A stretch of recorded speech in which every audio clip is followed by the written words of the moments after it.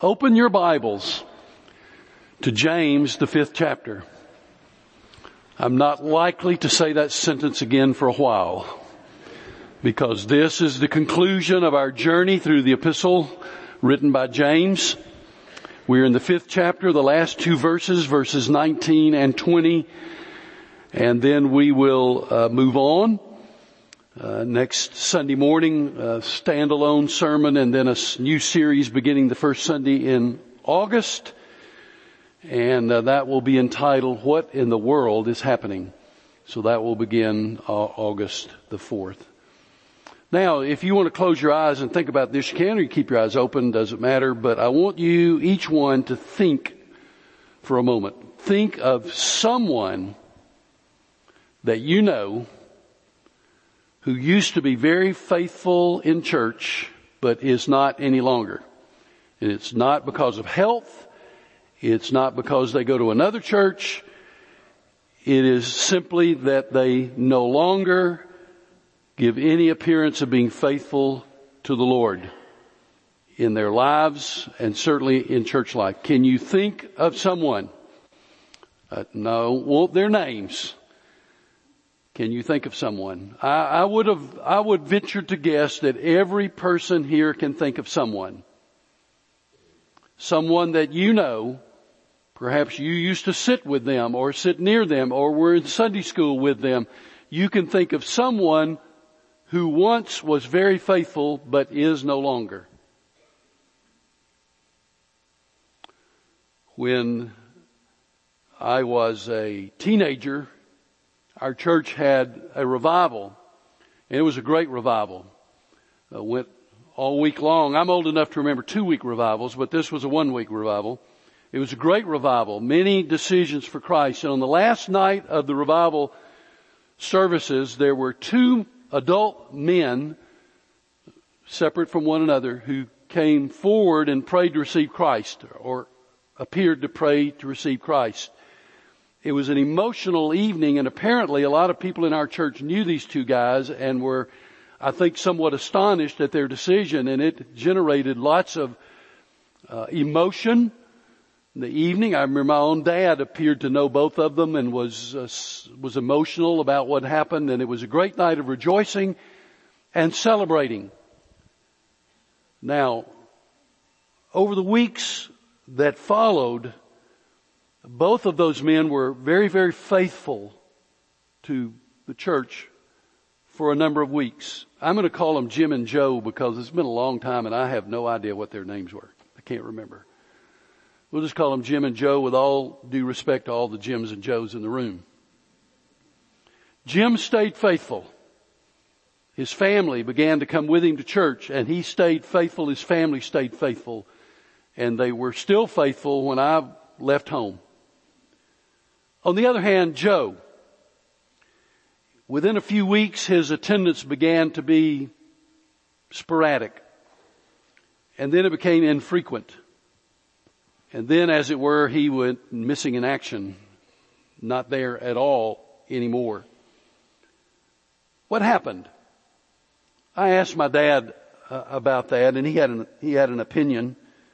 And his opinion was that Joe really did not come to know the Lord, that nothing really happened in his life, that it was just an emotional night at church, but that Jim had a real life-changing experience with Jesus, and it changed his life forever. Now, I know I'm missing some pieces. Was there discipleship? Was there follow-up? I have no idea. That I was just a teenager, and it's too long ago. I have no idea. But today we've got 2 verses that address this issue. So as is our practice, let's stand and honor the reading of God's Word. Just 2 verses, 5 verses 19 and 20. Here's what it says. My brothers and sisters. So immediately we know that the verses are written to believers. The entire epistle is written to believers, but here's some emphasis just to make sure we understand it. My brothers and sisters.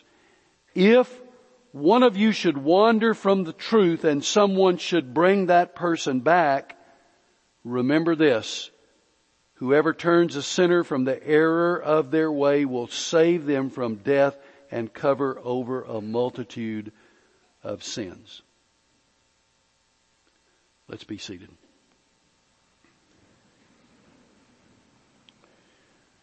If we thought for a few moments, as I ask you to do, we could all think of someone who was once faithful to the Lord, once active in the life of the church, but not any longer, and it's not because of poor health, and it's not because they've decided to go to another church. They simply don't go here or anywhere, and as you observe them, there appears to be very little evidence of a love for Jesus or serving Jesus.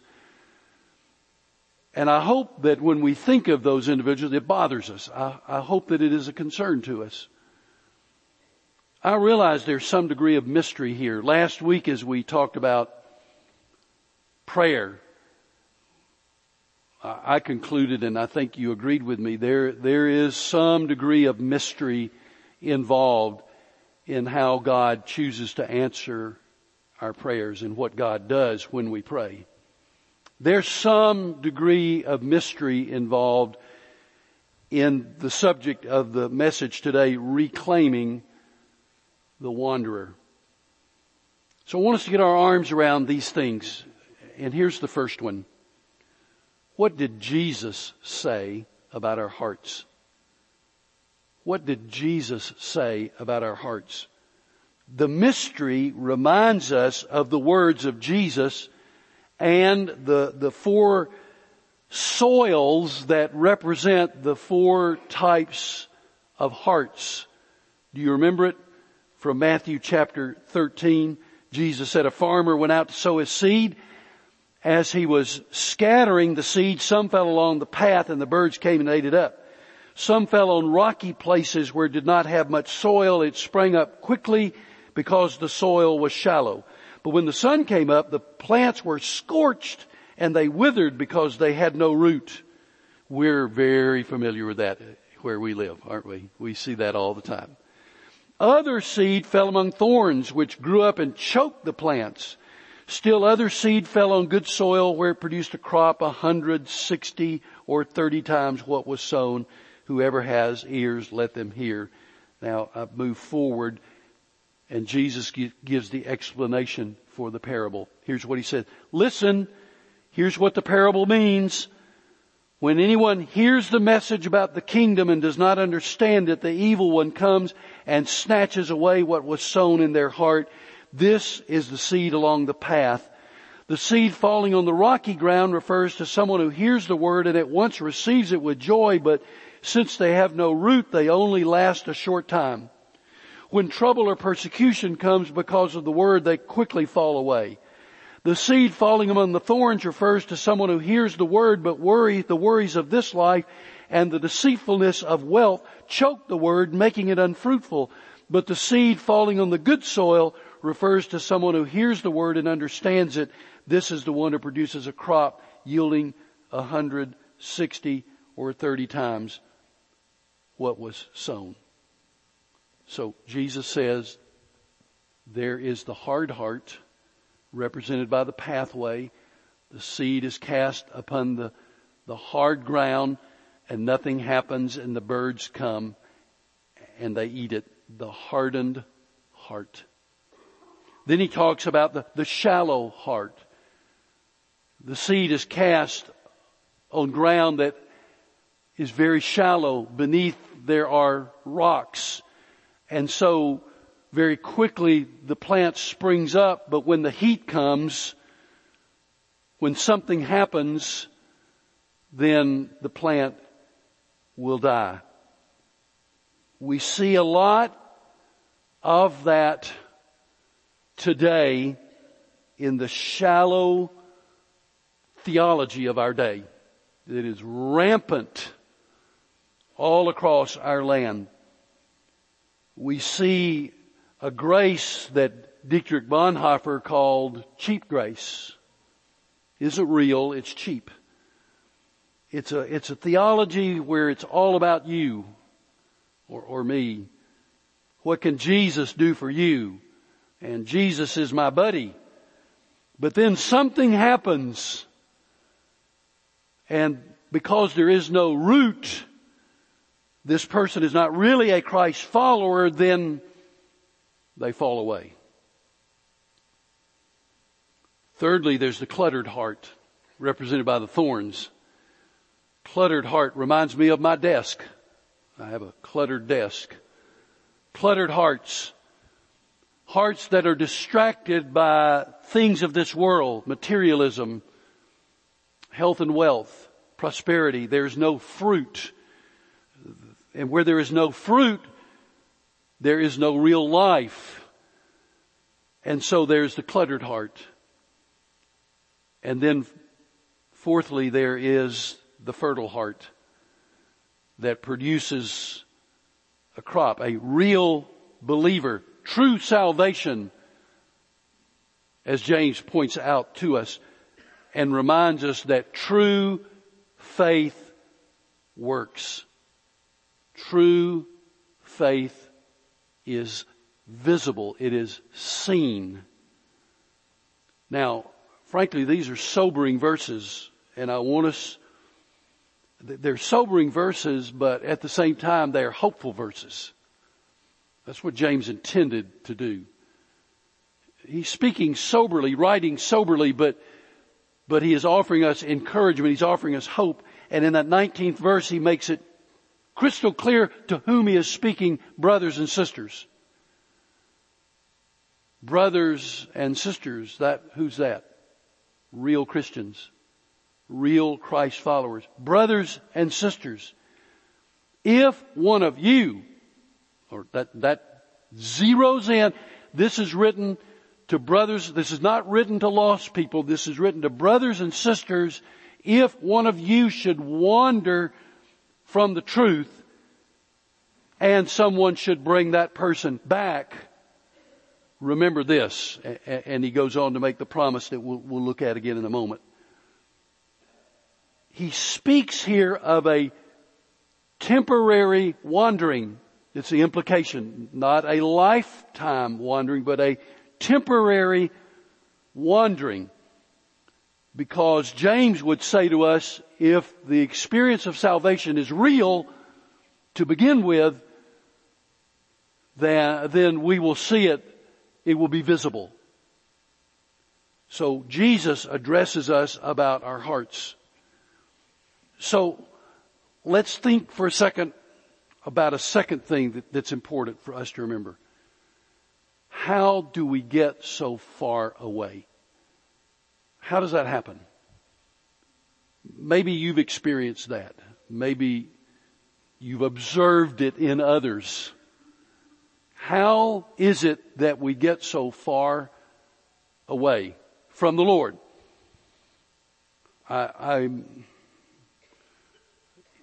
Through the years in doing memorial services, I've had an incredible variety of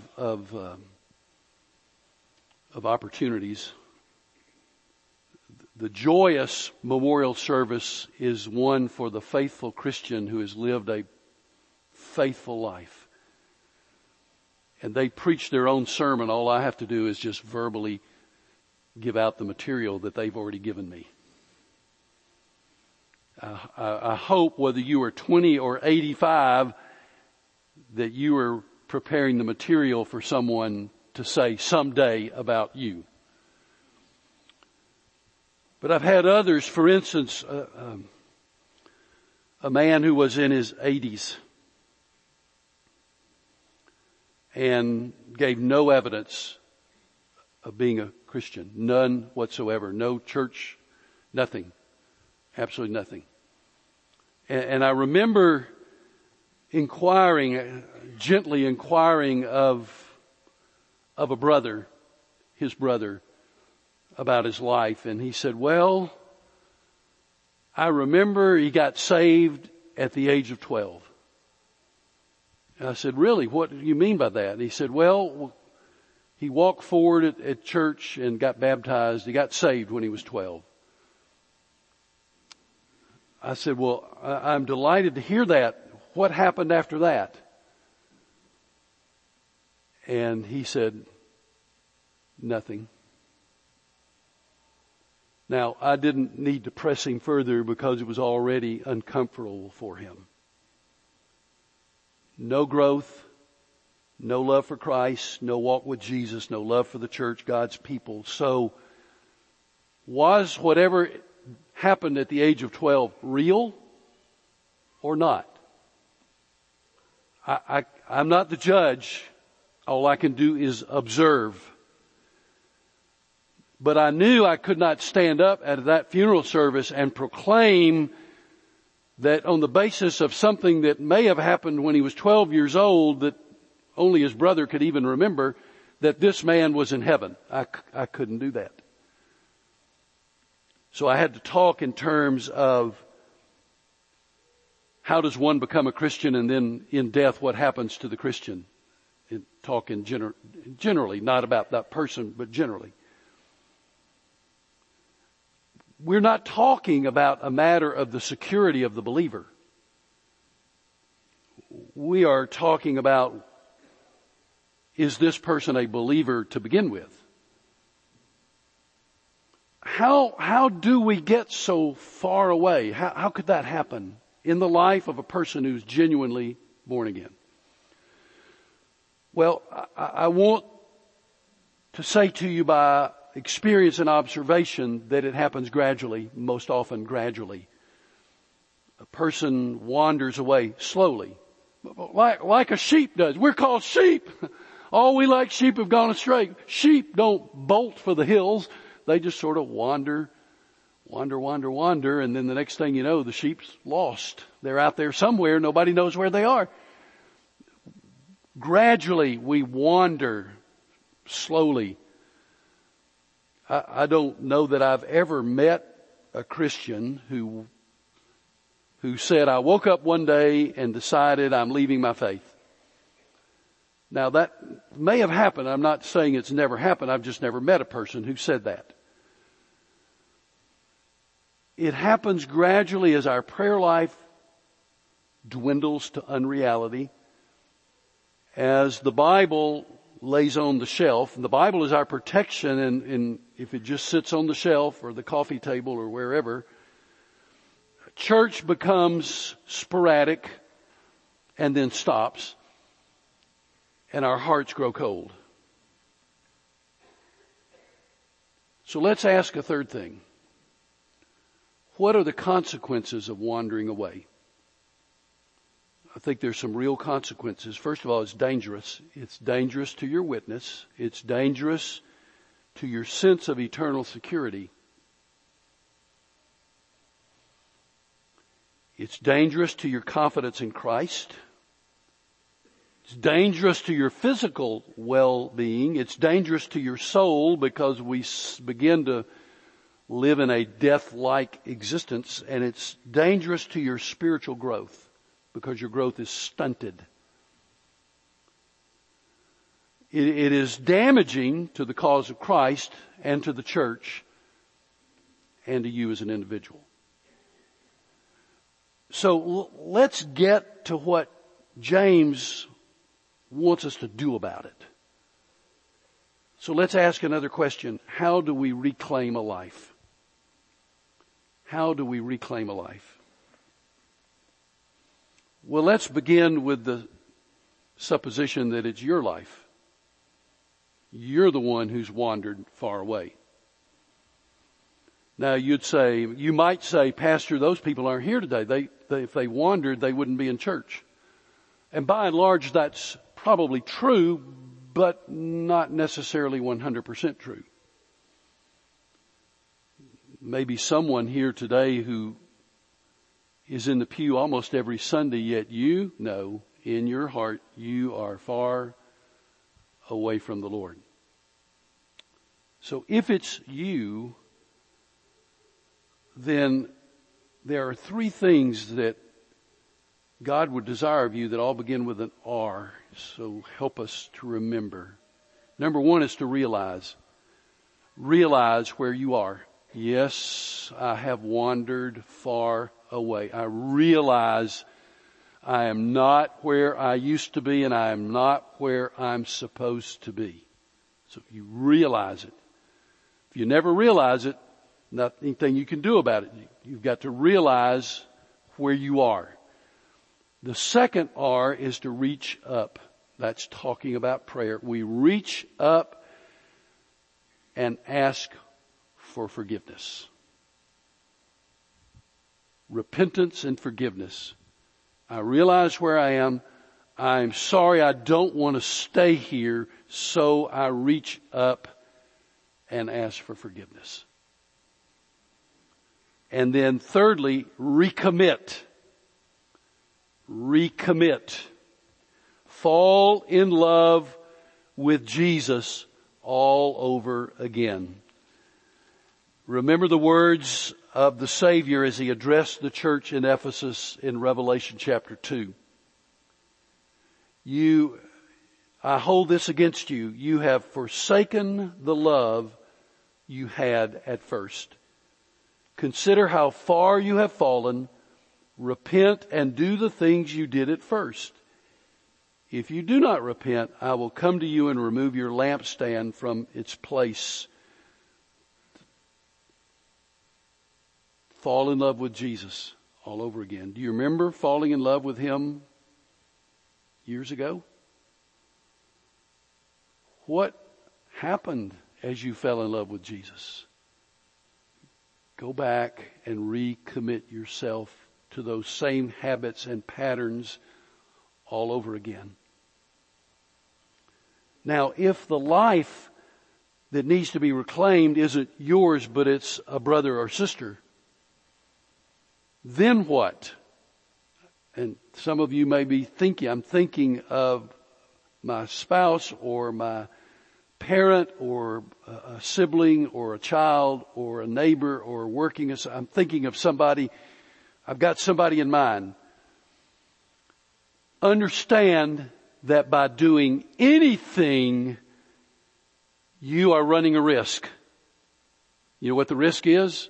The risk is hearing the words that nobody wants to hear in the day in which we live. How dare you judge me? Anybody love hearing those words? How dare you judge me? So just understand, going into this, there's a risk. You've got to be a risk taker for the kingdom. But if you love that person, if you really are concerned about him or her, then doing nothing is not an option, even if you risk a negative reaction. Compare it to being a parent.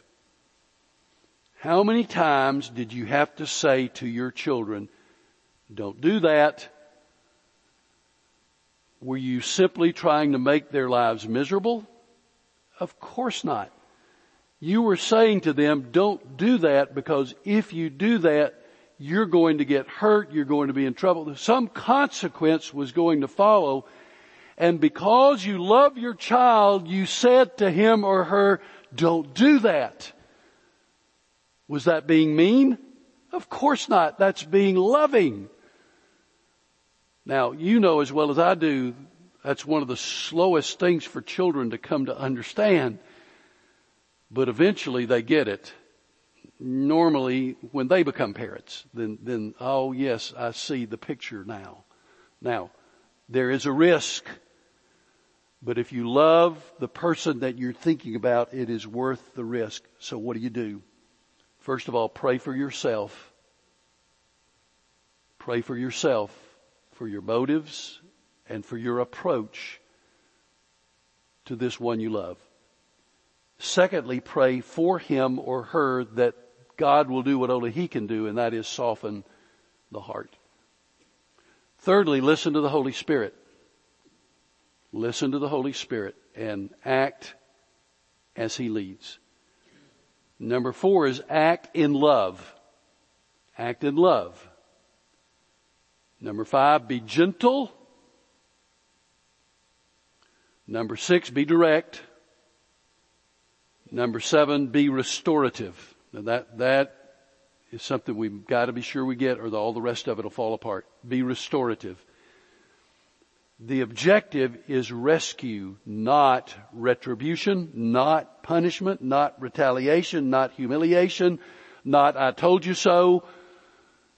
It is reclamation, restorative.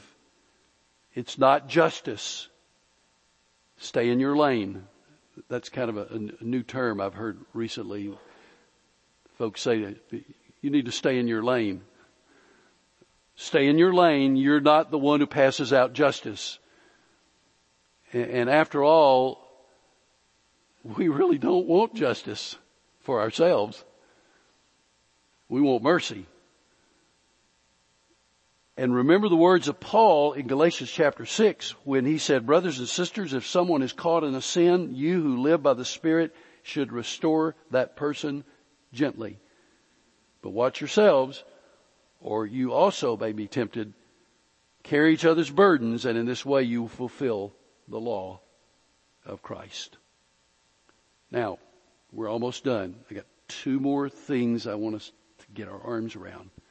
This is the fifth one. What are the blessings of reclamation? James lays it out for us. What are the blessings of reclamation? First of all, he says, you will cover a multitude of sin. What in the world does that mean?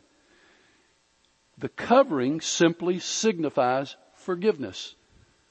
The covering signifies forgiveness, and the multitude indicates the extent of that forgiveness, which is as far as the east is from the west, just as the scripture says.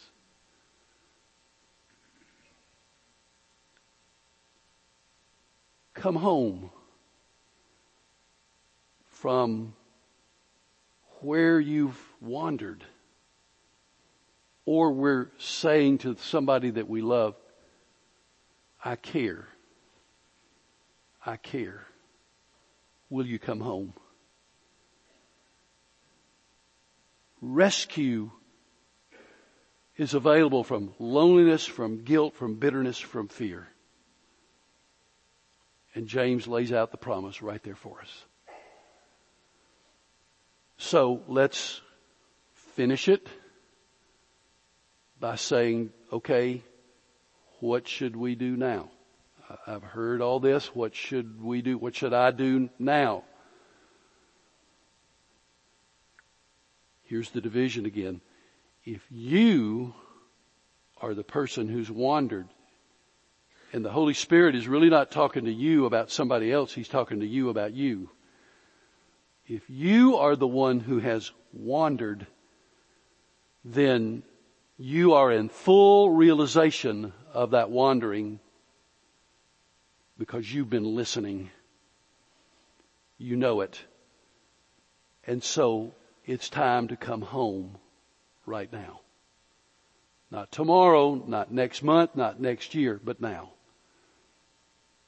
That realization, that reaching up, and that recommitment. Now, if it's someone else that you are thinking about, then let me encourage you to pray and act. Pray and act. Because remember, James says faith works. Real faith works. Real faith is shown. So pray and act in a spirit of love, meekness, gentleness. Go to the one about whom you're concerned. And yes, it is a risk. Yes, it is a risk. But that 20th verse will remind us that it is worth the risk. For whoever turns a sinner from the error of their way will save them from death and cover over a multitude of sins. Let's bow together for prayer.